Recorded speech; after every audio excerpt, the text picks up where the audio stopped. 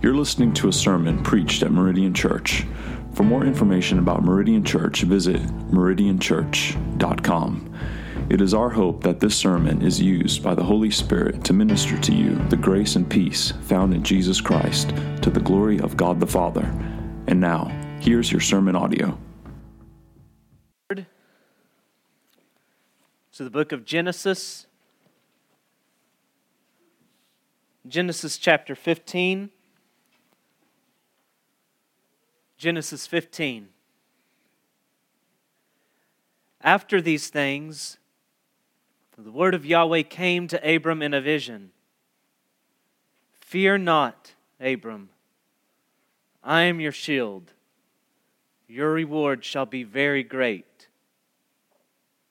But Abram said, O Lord Yahweh, what will you give me?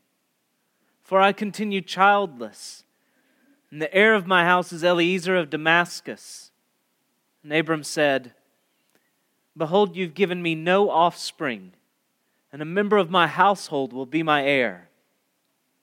And behold, the word of Yahweh came to him. This man shall not be your heir. Your very own son shall be your heir. And he brought him outside and said, Look toward heaven and number the stars if you're able to number them.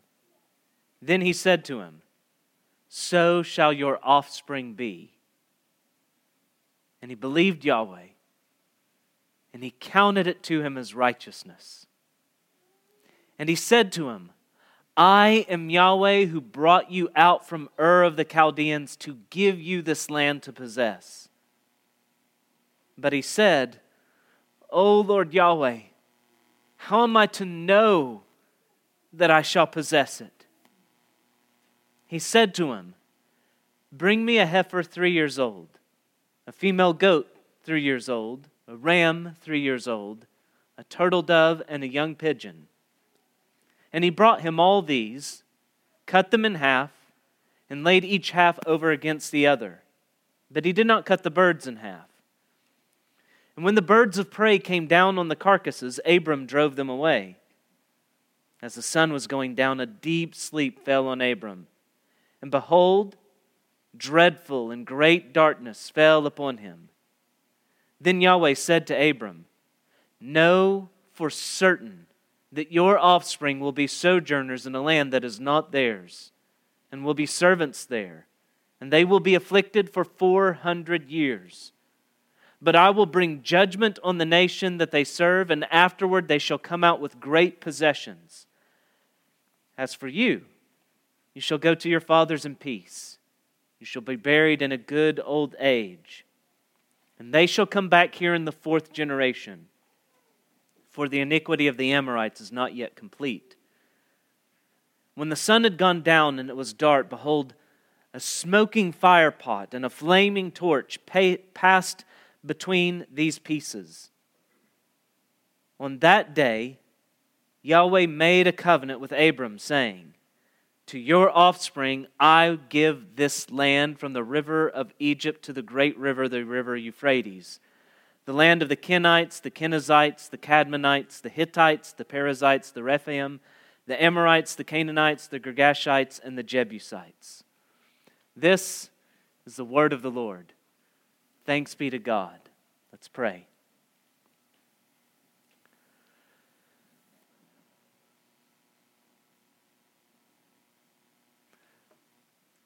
Lord Jesus, we cry out to you. We believe. Help our unbelief.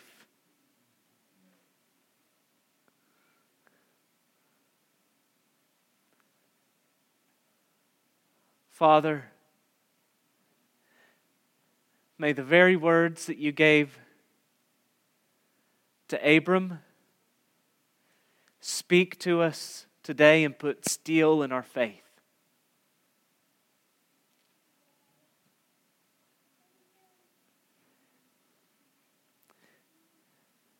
May, like Abram, who we see here, fearful, doubting, may we too, by your grace, take step forward as sojourners looking to that city whose builder and founder is God. May we live unto you and live upon you. May we walk by faith, not by sight. May we do so in a way that magnifies and sets forth Christ. Father, send your Spirit and bless the preaching of your word today and strengthen our faith. In the name of Christ we ask this. Amen. As we concentrate on the Abrahamic covenant, we notice there are basically 4 great promises. There's a promise of offspring, of land, of blessing, and of rule. Offspring, land, blessing, rule. Abram will be a great nation, and that really gets at most of what's being held forth in promise here. As a nation, there must be people. These people are said to become as vast as the sands of the earth and as numerable as the stars of the sky. But unlike Abram, they will not be sojourners in a land promised to them. They will be a people with a land. They'll be a nation. Being a nation implies territory, and being a nation also implies governance. Kings will come from Abram, we'll learn in chapter 17, verses 6 and 16.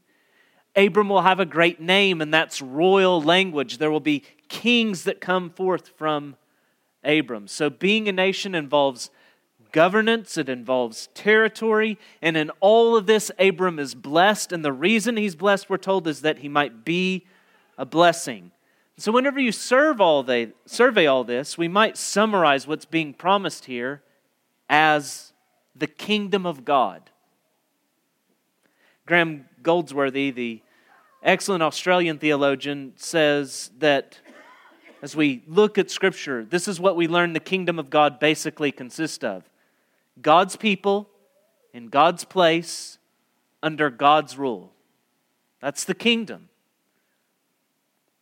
That's the original arrangement as we look at Eden. God's people in God's place under God's rule. It's what you're hoping for as you see a new humanity emerge with Noah after the flood. It's what you're hoping for now in these promises being given to Abram, God's people in God's place under God's rule. It's what was foreshadowed with the conquest and the possession of Canaan. And it's what comes to an apex of prophetic anticipation and revelation with David and the kingdom. God's people in God's place under God's rule. But if we might add a bit to Goldsworthy, it's something that we should implicitly understood, but it really needs to be stated explicitly. God's people in God's place under God's rule, and thus blessed. That is what blessedness would mean, is to come into the people of God, living in a place where God dwells with His people, under His rule, willingly, submissively. This is blessedness. The kingdom of God means not just then the sovereign rule of God, He's sovereign over all, but it means His redemptive rule to bring things back to as they should be, as they ought to be. Peter Gentry, Stephen Wellham have summarized the message of the Bible in this way: kingdom through covenant. Kingdom through covenant. What is it that the covenants reveal and advance? They reveal the kingdom of God, His redemptive rule to put things as they ought to be, God's people in God's place under God's rule, blessedly so. And so here we are now at the second of 3 key passages that unfold the Abrahamic covenant concerning a people and a place and blessing. The first passage was chapter 12, verses 1 through 9, which basically set forth the promises of the covenant. Abram will be given a land, this land that God has brought him to. God will make of him a great nation and give him a great name and bless him and through him bless all the families of the earth. The final passage that we're going to examine is Genesis chapter 17, where Abram receives the covenant sign of circumcision. But here, the covenant itself is formally cut. And this is, I hope you've already sensed it, this is a holy and awesome passage, full of the fire and smoke of God's presence. I think it's as if you really take some time to slow down and meditate on this passage, it is as though God is, as He is in all of Scripture, but it's as though there's a special presence here. You cannot but escape the majesty and the glory of the moment that's being spoken of here. You enter into it afresh. And there's something in this that I believe is the whole point of our survey of the covenants. The aim of them is to foster in our hearts fear and faith, to realize something of the covenant Lord into whose presence we're being ushered into in this covenant to relate to. And then because of the promises that He extends in that covenant relationship, for faith to bloom. I don't want you to be strangers to what you're no longer strangers to, the covenants of promise. And more than that, to the God of these covenant promises. To be no longer strangers means to be brought near, not near to promises, just promises in and of themselves, but to the God of promise, and to be brought near to Him, to be brought near to His holy presence should mean reverence. But as you hear Him speaking and bringing you near covenantally, there should be a rejoicing, the rejoicing of faith. To understand these promises as they come to us from so holy a God should result in a kind of fear and reverence that we see Abram demonstrate here. But it also should put steel in our spines, the spines of our faith. In our passage, we have two covenant dialogues. First dialogue runs from verses 1 through 7. The second one runs from verses 1 through 6. The second one runs from verses 7 through 21. And the first dialogue centers on the promise of offspring. Second dialogue on the promise of land. So the covenant seed, the covenant land. And in both dialogues, God initiates the dialogue. And He does so with an I am statement. He initiates it, bringing forth the covenant promises again, laying them before Abram with these I am statements. And so verse 1, fear not, Abram, I am your shield, your reward shall be very great. Verse 7, I am Yahweh, who brought you out of Ur of the Chaldeans to give you this land to possess, to give you this land to possess. And in both dialogues, you see Abram respond with a respectful protest, a lament. And he uses a unique title for God in each instance. It is especially unique as he uses it in the Pentateuch. This is found most often, this title, in Jeremiah and Ezekiel. In the Pentateuch, it's especially rare. Verse 2, O Lord Yahweh.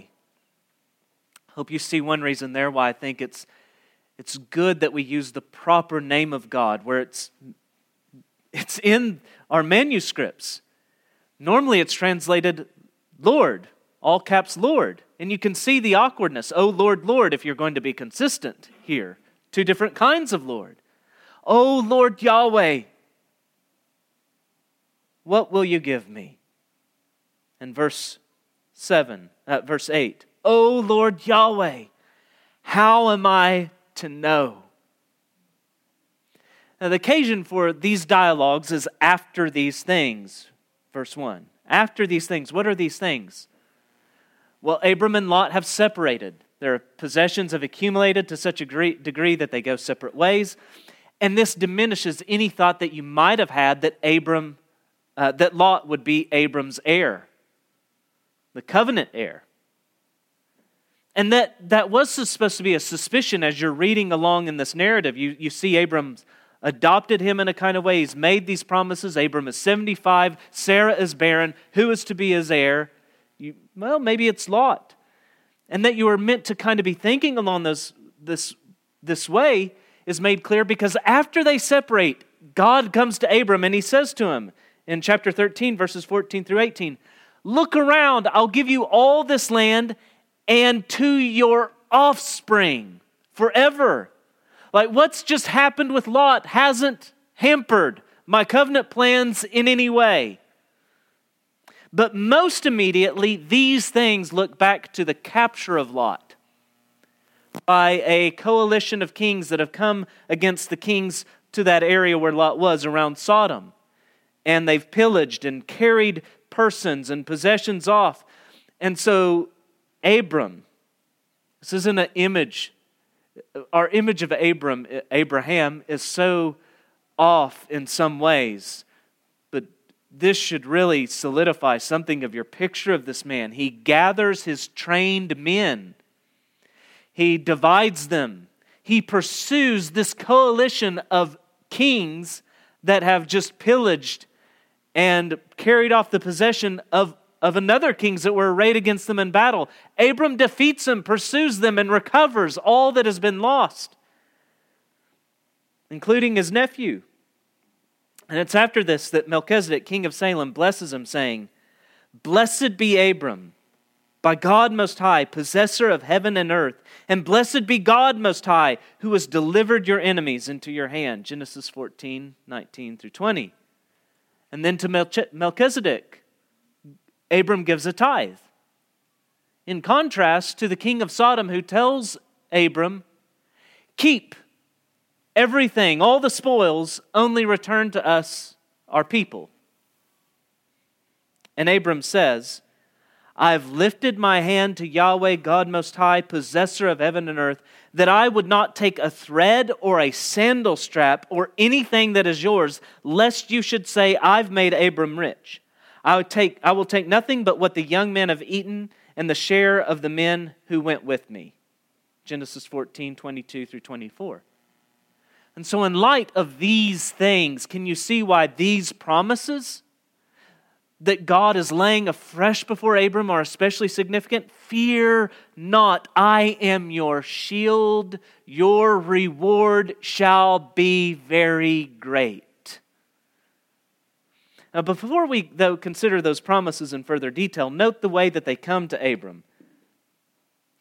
Yahweh, the word of Yahweh came to Abram in a vision. Now, what does that make Abram sound like? A prophet.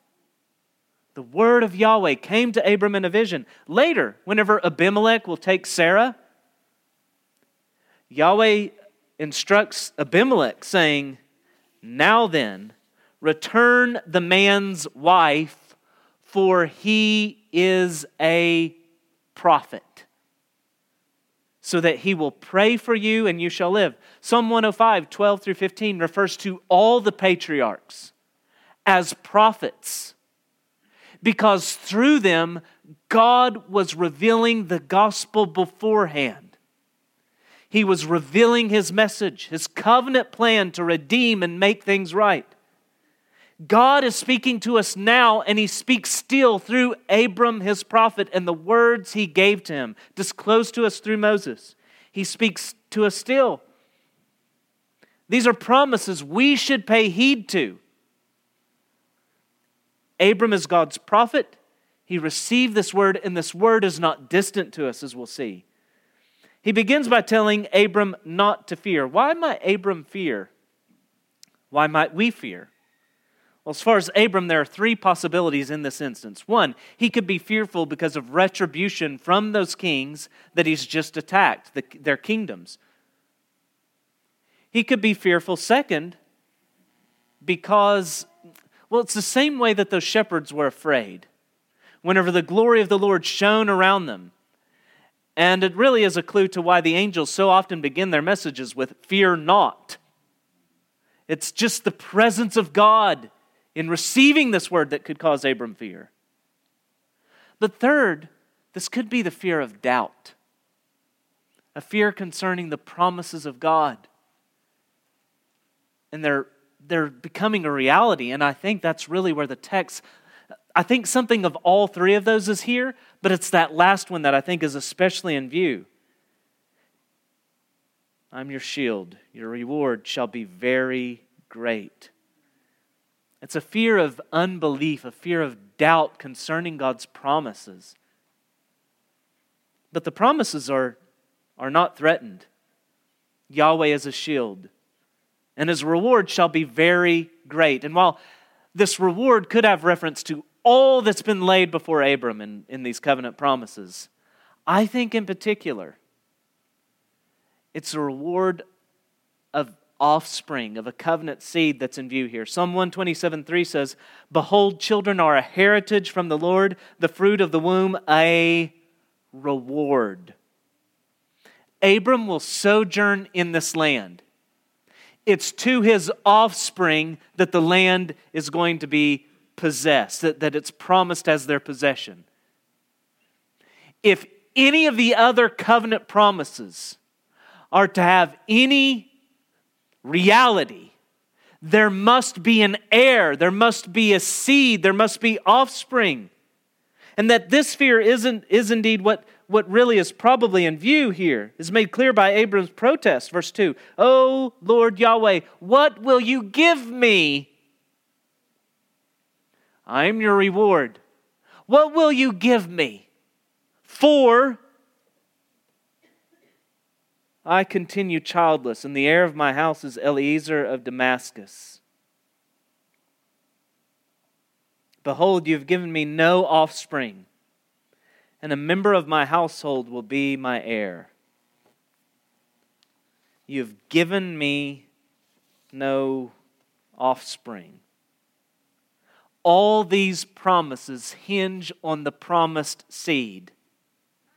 If there are no people, what does it mean to be promised a place? And if there's no people in that place, what's being blessed?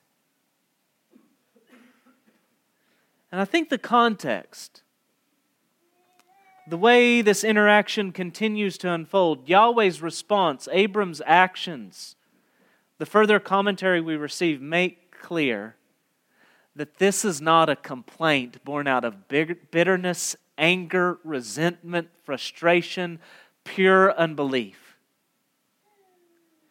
This is a lament that's born out of faith.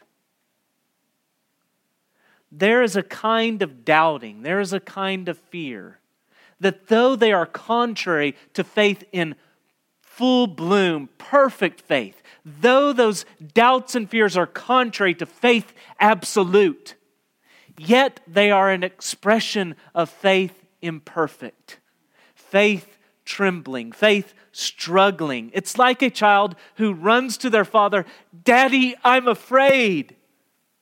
And their father gives them assurances that everything's fine. And yet, "But I'm afraid." In that moment, they're running to their father and clinging to them expresses trust. And all the while, their words are expressing fears and doubts. And so as we look at this passage, look what Yahweh gives His weak and doubting servants. What does He give to us to assure us whenever we fear and doubt His covenant promises? He gives Abram, and He gives us simply this. He gives us His word. When we doubt His word, He gives us His word. Verse 4. Abram is asked, "What will you give me?" Here's what Yahweh gives him. "This man shall not be your heir. Your very own son shall be your heir." Like Abram, in our fears and doubts, we really want to hold on to something of the promise itself. We want something in our hand. What will you give? But now, And this time, we walk by faith, not by sight. And faith comes by hearing, and hearing by the word of Christ. When you doubt the promises of your covenant Lord, these days of your pilgrimage, what you need to hear are His covenant promises again and again. And you need to hear them as they were from Him. This is why the preaching of the Word is critical, in distinction from just your private study. Is it makes distinct to you. What you should understand in your private study is that the Word is coming from outside to you. It's a message from God. Saints, be assured, our Lord will gather all His elect children, all the children of Abraham from every people, tribe, and nation. Be sure that they will inherit the earth. No, here is Word telling you again in these promises as they come in their incipient form. Know that one day He will return to make all things new, and blessedly so, God's people in God's place under His rule forever. Hear God by His Spirit testifying to you afresh that these things are yours in Christ, and believe. May your fears wilt, may faith flourish. And if this is not enough, God gives signs of what is to come. Verse 5, look toward heaven and number the stars if you're able to number them. So shall your offspring be. The sign adds nothing to the word. It simply makes the word evident to our dull senses. Yahweh brings Abram outside, tells him to number the stars, just as our Lord brings us to a table and He says, eat and drink. The sign adds nothing to the word. It's just to make clear to our dull senses the truth of His promises. Now, the stars here are not a covenant sign the way that the sacraments are covenant signs. But they do work in a similar way. They make tangible, they make visible to our senses the promises of God. Calvin said, a sacrament is never without a promise, but is joined to it as a sort of appendix, with the purpose of confirming and sealing the promise itself, and of making it more evident to us, and in a sense ratifying it. And thus he can later write, the sacraments have the same office as the Word of God, to offer and set forth Christ to us, and in Him the treasures of heavenly grace. But they avail and profit nothing unless received in faith. So by God drawing Abram's attention to the stars, He simply speaks the promises anew in a different way, in a visible way, and He calls for faith. And in baptism and the supper, likewise, they mean nothing without the word of promise. They accompany the word of promise and they make plain to us what is being promised. They set forth Christ and they call for renewed and strengthened faith.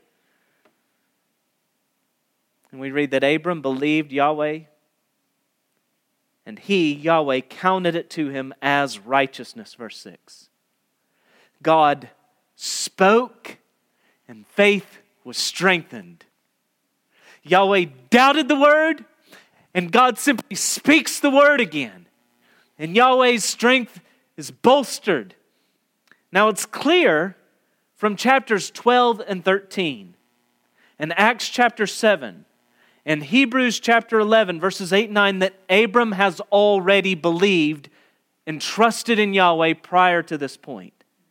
But it's right here that the word of God makes clear and explicit to us. It's right here that God purposed to make this truth plain, that it's on the basis of such faith in the promises that He counts or reckons His servants just and righteous. So there are two things that I think are clear as to why it's at this point He does so. One is made clear whenever you look at Galatians and 3 and Romans 4, is that this happens before he receives the covenant sign of circumcision. It had nothing to do with Abram's works.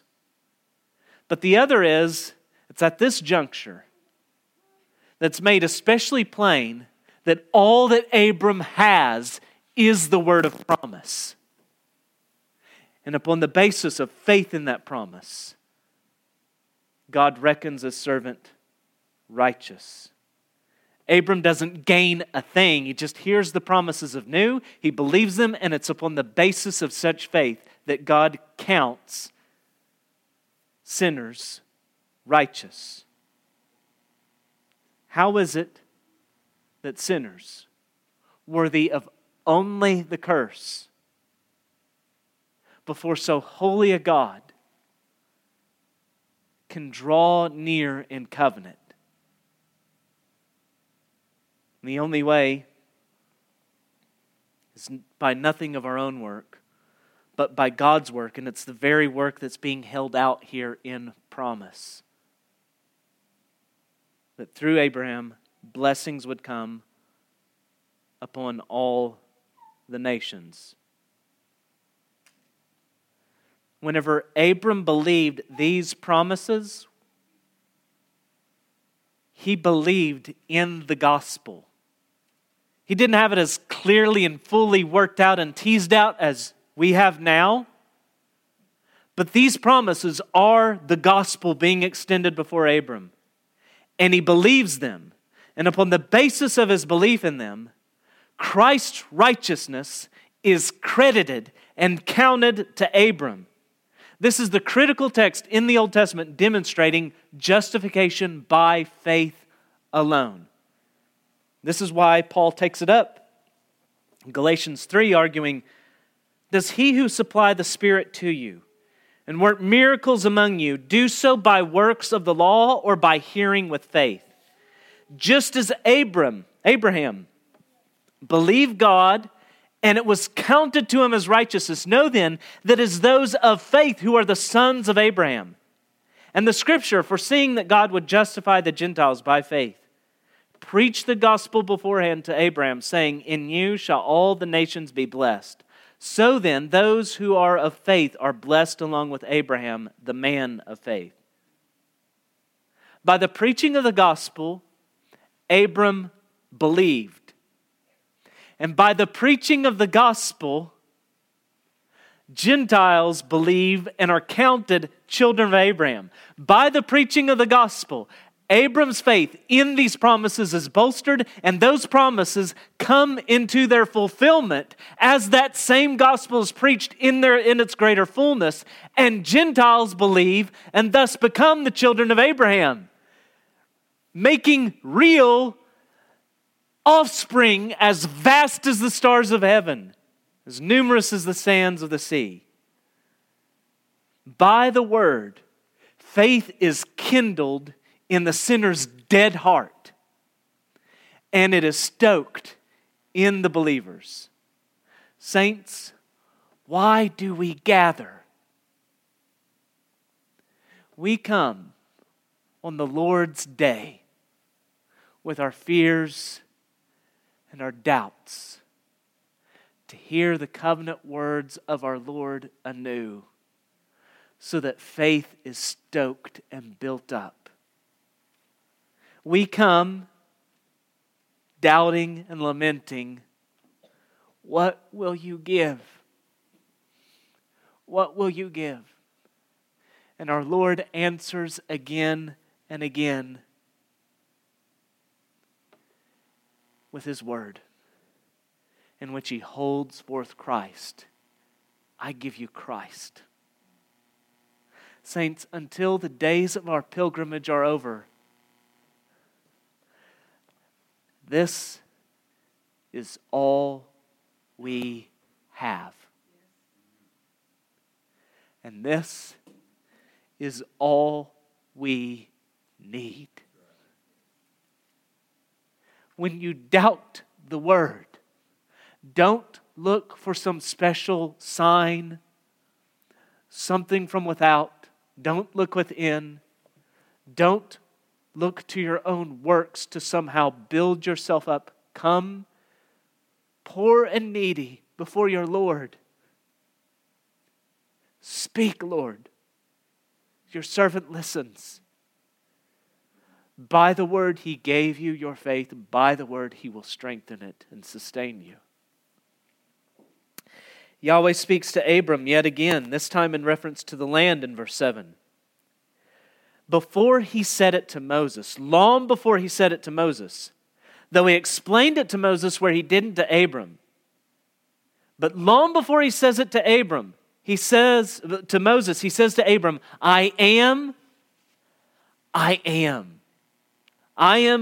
Yahweh. I am. Remember, Moses is writing these words. And the first audience was comprised of those who have been led through the wilderness by a pillar of cloud and fire, who have heard Yahweh speak from the mountain, from Sinai, covered with fire and smoke, declaring, I am Yahweh. The "the" is supplied by translators to make sense of our construing his name as Lord. I am Yahweh, your God who brought you out of the land of Egypt, out of the house of slavery, Exodus 22. And now they are hearing that long before that he spoke to Abram, their father, I am Yahweh who brought you out from Ur of the Chaldeans to give you this land to possess. As Yahweh brought them out of Egypt, he brought Abram, their father, out of Ur of the Chaldees. And once again, we find Abram respectfully protesting in faith, Oh, Lord Yahweh, verse 7, how am I to know that I shall possess it? And this time God puts before Abram a much more elaborate picture. He tells Abram to gather these various animals, which he does. And then it seems as if Abram's received additional instructions, or much more likely, I think, he simply understands something of what is going to occur. And he cuts the animals in half and sets the parts opposite one another. What are we to make of this? There's some ancient documents, treaties, covenants, where we have some examples of this being done. But far more significant than any of them are what we read in Jeremiah 34, 18 through 19. Yahweh speaks, the men who transgressed my covenant and did not keep the terms of the covenant that they made before me, I will make them like the calf that they cut in two and passed between its parts. The officials of Judah, the officials of Jerusalem, the eunuchs, the priests, and all the people of the land who passed between the parts of the calf. So clearly this is a covenant kind of ceremony and rite.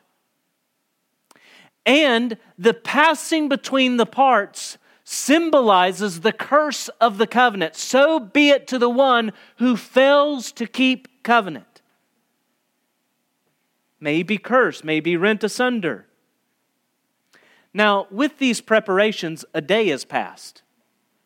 Remember in the previous one, he received this vision at night. He's told to go out and number the stars. And now with all these preparations, with having chased off the carrion that have tried to come upon the carcasses, now we arrive at another day having gone by, and with the setting of the sun, a deep sleep falls on Abram. All comes upon him. And Yahweh speaks to his prophet, telling him that his offspring will be sojourners. You see the prophetic nature of Abraham really brought forward in this. Your offspring will be sojourners in a foreign land, not this land that you're now on. You're a sojourner, but they're going to be a sojourner in a land that's not theirs for 400 years, verse 13, and they'll be afflicted. But verse 14, salvation will come by judgment, and they'll leave with great possessions. And as for you, Abram, you'll be gathered to your fathers in peace, but your offspring are not to inherit this land yet, for the iniquity of the Amorites is not yet full. And so you sense that God is not only going to deliver his people by judgment, he's going to deliver them for the cause of bringing judgment as well on the Amorites. And then, when the sun sets, God walks it alone. Abram has set the pieces, but God walks it alone. Israel, who has seen their God's presence with them covenantally on the mountain in fire and smoke, speaking forward to his servant, who's been led by this pillar of fire and cloud, now hears that their Lord, in this covenant made with Abram, walked through the pieces alone. These are the people who have heard, if they keep the terms of the covenant, these blessings will redound upon them. And if they fail, these curses will surely come upon them. But here they learn that that covenant that they're entering into is built upon this covenant, where their Lord walked through the pieces alone and invoked a curse upon himself if these things don't come to pass. Now, this doesn't establish any real threat to God, as though he might fail in some way. What God is wanting to make plain to Abram is the answer to his question. How shall I know? And he begins to answer saying in verse 13, know for certain. Upon what basis does this certainty rest? The word of Yahweh is sure and absolute. But to double down on that, he extends the very promises as covenantal words. That's what's all this. This doesn't add anything to the word of God except to double down, as it were, God taking a vow and a vow, an oath, a covenantal pledge that these things will be so. And yet, for these promises to be, God will be cursed. For these promises to be, God will be rent asunder. Covenants are cut. And here you see anticipated that for this covenant to be cut, God himself must bleed.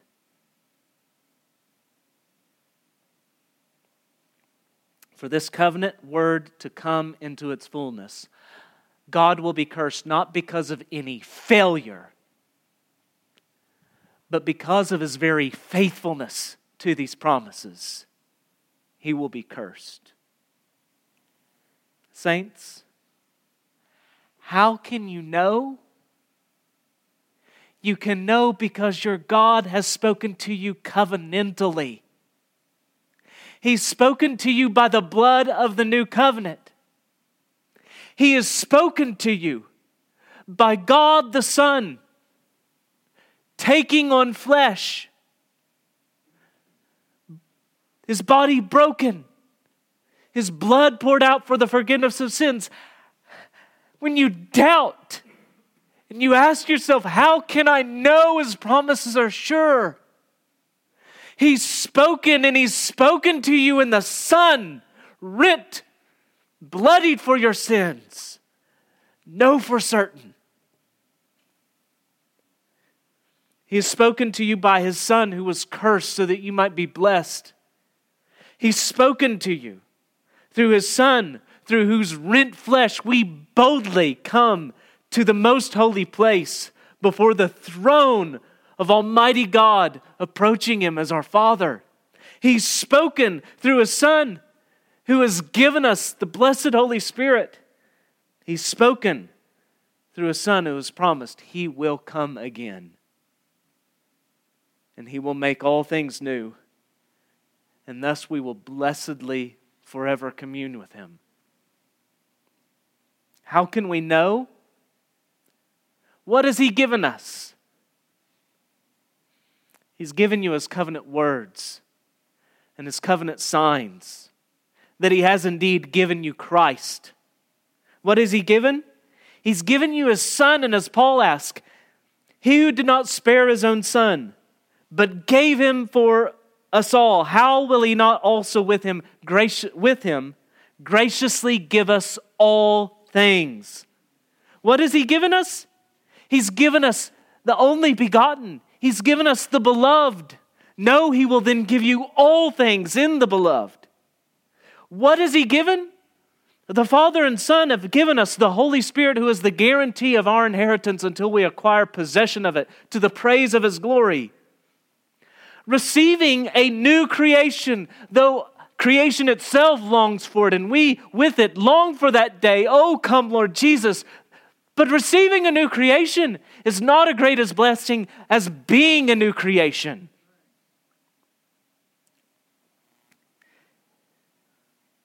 If any of the other blessings are to be, there must be a seed.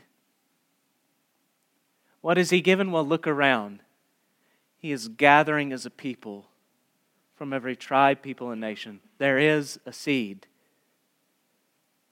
And if there is a seed, trust that all the promises to that seed will come to fruition. Better than new creation as a temple is being a new creation temple, both as persons and as the people of God, the church. What a down payment we have received on the promises of God, certain to come in all their fullness. What has He given? How shall we know? As Israel, as they were hearing these words from Moses, no doubt, look back and seeing how God's faithfulness to all these promises come to greater clarity and fullness, their faith was bolstered. And now we look back on Abraham and Israel in light of the fuller revelation that's come in Jesus Christ, the ultimate Word of God. But still knowing that the full and final hope does lie ahead for us, just as it did for Abram.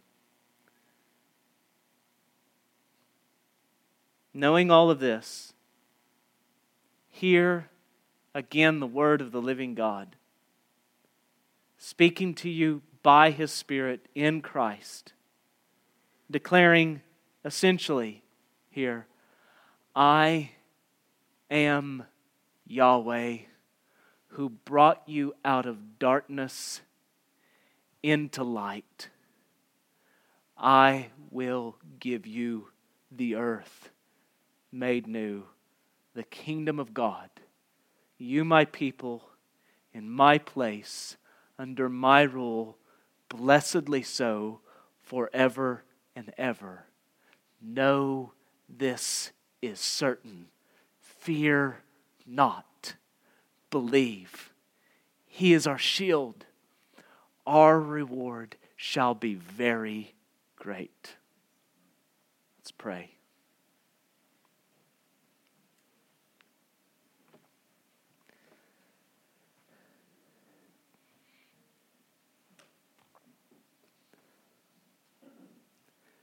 Father, thank you